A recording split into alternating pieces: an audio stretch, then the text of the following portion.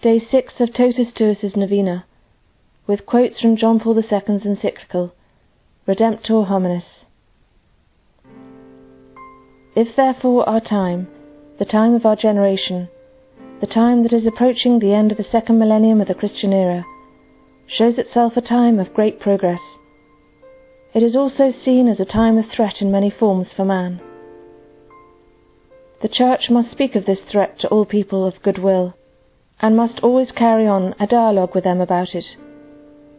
Man's situation in the modern world seems indeed to be far removed from the objective demands of the moral order, from the requirements of justice, and even more of social love. We are dealing here only with that which found expression in the Creator's first message to man, at the moment in which he was giving him the earth, to subdue it. This first message was confirmed by Christ the Lord in the mystery of the redemption. This is expressed by the Second Vatican Council in these beautiful chapters of its teaching that concern man's kingship, that is to say, his call to share in the kingly function, the munus regale, of Christ himself. The essential meaning of this kingship and dominion of man over the visible world, which the Creator himself gave man for his task, consists in the priority of ethics over technology, in the primacy of the person over things, and in the superiority of spirit over matter. This is why all phases of present-day progress must be followed attentively. Each stage of that progress must, so to speak, be x-rayed from this point of view. What is in question is the advancement of persons, not just the multiplying of things that people can use.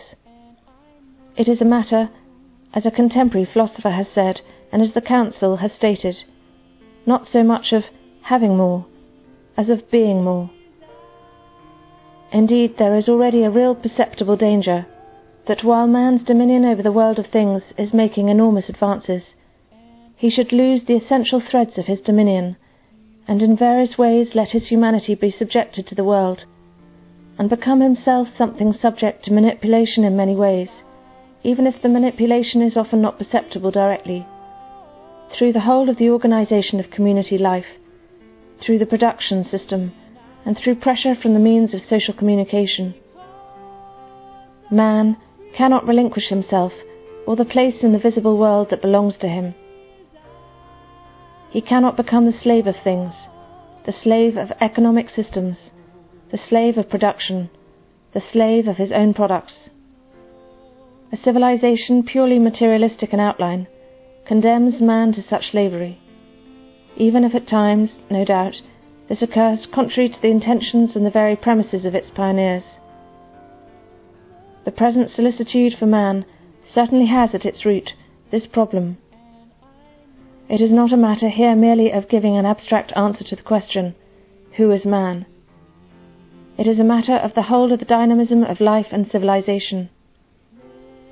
It is a matter of the meaningfulness of the various initiatives of everyday life, and also of the premises for many civilization programs, political programs, economic ones, social ones, state ones, and many others. If we make bold to describe man's situation in the modern world as far removed from the objective demands of the moral order, from the exigencies of justice, and still more from social love, we do so because this is confirmed by the well-known facts and comparisons that have already on various occasions found an echo in the pages of statements by the popes, the council, and the synod. Man's situation today is certainly not uniform, but marked with numerous differences. These differences have causes in history, but they also have strong ethical effects.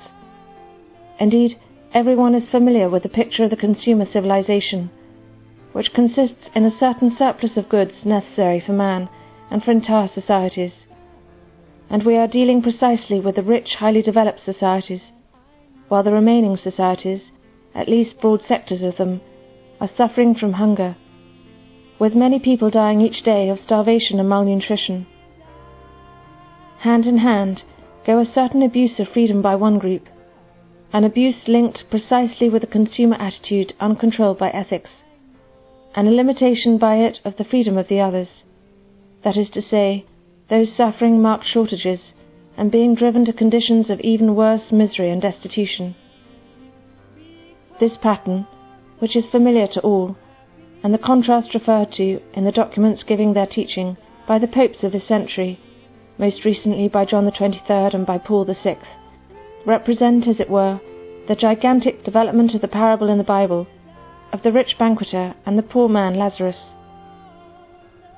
So widespread is the phenomenon that it brings into question the financial, monetary, production and commercial mechanisms that, resting on various political pressures, support the world economy. These are proving incapable either of remedying the unjust social situations inherited from the past, or of dealing with the urgent challenges and ethical demands of the present. By submitting man to tensions created by himself, dilapidating at an accelerated pace material and energy resources, and compromising the geophysical environment, these structures unceasingly make the areas of misery spread, accompanied by anguish, frustration and bitterness. We have before us here a great drama that can leave nobody indifferent. The person who, on the one hand, is trying to draw the maximum profit, and on the other hand, is paying the price in damage and injury, is always man. The drama is made still worse by the presence close at hand of the privileged social classes and of the rich countries, which accumulate goods to an excessive degree, and the misuse of whose riches very often becomes the cause of various ills. Add to this the fever of inflation and the plague of unemployment. These are further symptoms of the moral disorder that is being noticed in the world situation, and therefore requires daring, creative resolves in keeping with man's authentic dignity. Such a task is not an impossible one.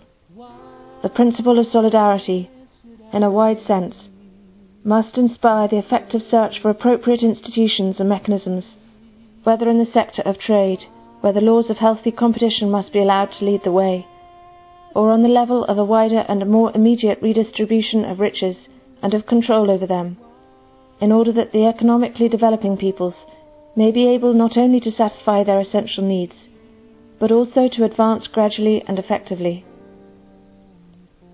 This difficult road of the indispensable transformation of the structures of economic life is one on which it will not be easy to go forward without the intervention of a true conversion of mind, will and heart.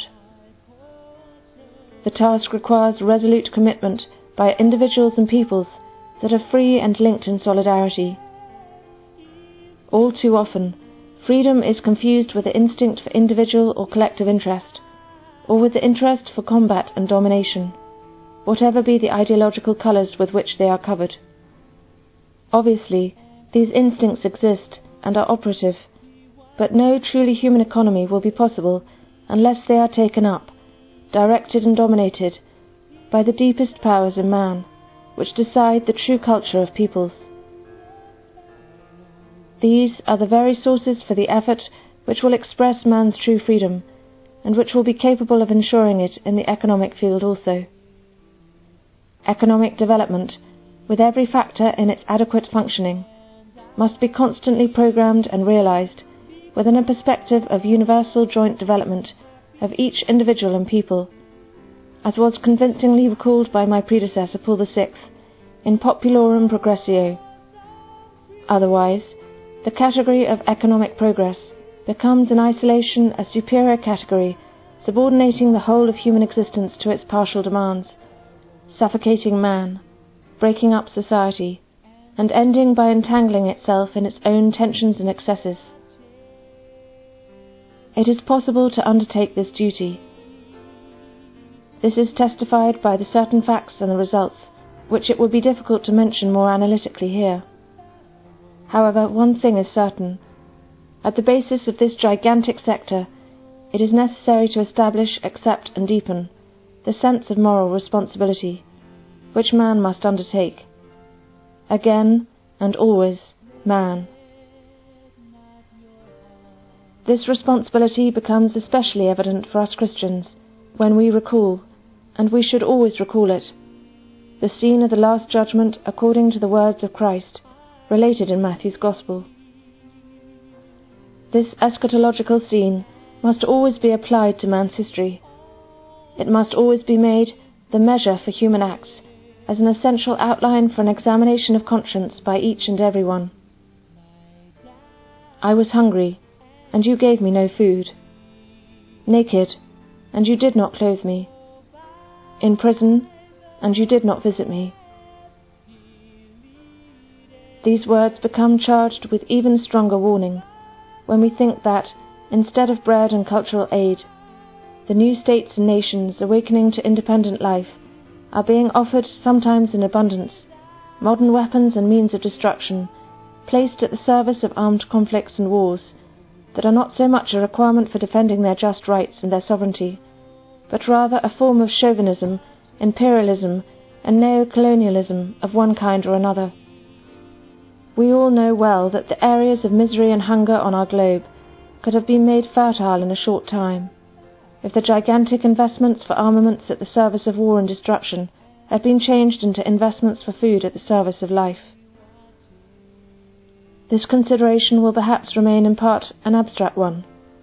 It will perhaps offer both sides an occasion for mutual accusation, each forgetting its own faults. It will perhaps provoke new accusations against the Church. The Church, however, which has no weapons at her disposal apart from those of the Spirit, of the Word, and of love, cannot renounce her proclamation of the Word in season and out of season. For this reason, she does not cease to implore each side of the two, and to beg everybody in the name of God and in the name of man. Do not kill. Do not prepare destruction and extermination for men. Think of your brothers and sisters who are suffering hunger and misery. Respect each one's dignity and freedom. This century has so far been a century of great calamities for man, of great devastations, not only material ones but also moral ones. Indeed, perhaps above all, moral ones. Admittedly, it is not easy to compare one age or one century with another under this aspect, since that depends also on changing historical standards. Nevertheless, without applying these comparisons, one still cannot fail to see that this century has so far been one in which people have provided many injustices and sufferings for themselves. Has this process been decisively curbed?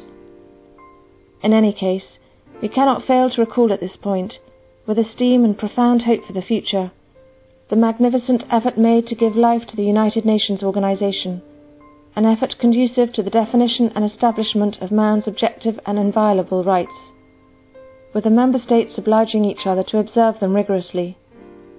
This commitment has been accepted and ratified by almost all present-day states, and this should constitute a guarantee that human rights will become throughout the world a fundamental principle of work for man's welfare. There is no need for the Church to confirm how closely this problem is linked with her mission in the modern world. Indeed, it is at the very basis of social and international peace, as has been declared by John XXIII, the Second Vatican Council, and later Paul VI, in detailed documents. After all, peace comes down to respect for man's inviolable rights. Opus justitia pax. While war springs from the violation of these rights, and brings with it still graver violations of them. If human rights are violated in time of peace, this is particularly painful, and from the point of view of progress, it represents an incomprehensible manifestation of activity directed against man, which can in no way be reconciled with any program that describes itself as humanistic. And what social, economic, political, or cultural program could renounce this description? We are firmly convinced that there is no program in today's world in which man is not invariably brought to the fore, even when the platforms of the programs are made up of conflicting ideologies concerning the way of conceiving the world. If, in spite of these premises, human rights are being violated in various ways, if in practice we see before us concentration camps, violence, torture, terrorism, and discrimination in many forms, this must then be the consequence of the other premises. undermining and often almost annihilating the effectiveness of the humanistic premises of these modern programs and systems. This necessarily imposes the duty to submit these programs to continual revision from the point of view of the objective and inviolable rights of man. The Declaration of Human Rights, linked with the setting up of the United Nations organization, certainly had as its aim not only to depart from the horrible experiences of the last war, but also to create the basis for continual revision of programs, systems, and regimes precisely from this single fundamental point of view, namely, the welfare of man, or, let us say, of the person and the community, which must, as a fundamental factor in the common good, constitute the essential criterion for all programs, systems, and regimes. If the opposite happens, human life is, even in time of peace, condemned to various sufferings, and along with these various sufferings, there is a development of various forms of domination, totalitarianism, neo-colonialism, and imperialism, which are a threat also to the harmonious living together of the nations. Indeed, it is a significant fact, repeatedly confirmed by the experiences of history, that violation of the rights of man goes hand in hand with violation of the rights of the nation, with which man is united by organic links as with a larger family. Already in the first half of this century, when various state totalitarianisms were developing, which, as is well known, led to the horrible catastrophe of war, the Church clearly outlined her position with regard to these regimes that to all appearances were acting for a higher good, namely the good of the state, while history was to show instead that the good in question was only that of a certain party, which had been identified with the state. In reality, those regimes had restricted the rights of the citizens, denying them recognition precisely of those inviolable human rights that have reached formulation on the international level in the middle of our century, while sharing the joy of all people of goodwill, of all people who truly love justice and peace. At this conquest, the Church, aware that the letter on its own can kill, while only the Spirit gives life, must continually ask, together with these people of goodwill, whether the Declaration of Human Rights and the acceptance of their letter mean everywhere also the actualization of their spirit. Indeed, well-founded fears arrive that very often we are still far from this actualization, and that at times the spirit of social and public life is painfully opposed to the declared letter of human rights.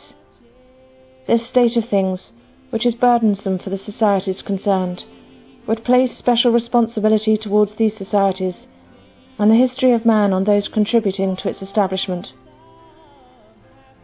The essential sense of the state, as a political community, consists in that the society and people composing it are master and sovereign of their own destiny. This sense remains unrealized if, instead of the exercise of power with the moral participation of the society or people, what we see is the imposition of power by a certain group upon all the other members of the society. This is essential in the present age, with its enormous increase in people's social awareness, and the accompanying need for the citizens to have a right share in the political life of the community, while taking account of the real conditions of each people and the necessary vigour of public authority. These, therefore, are questions of primary importance from the point of view of the progress of man himself and the overall development of his humanity. The Church has always taught the duty to act for the common good, and in so doing has likewise educated good citizens for each state.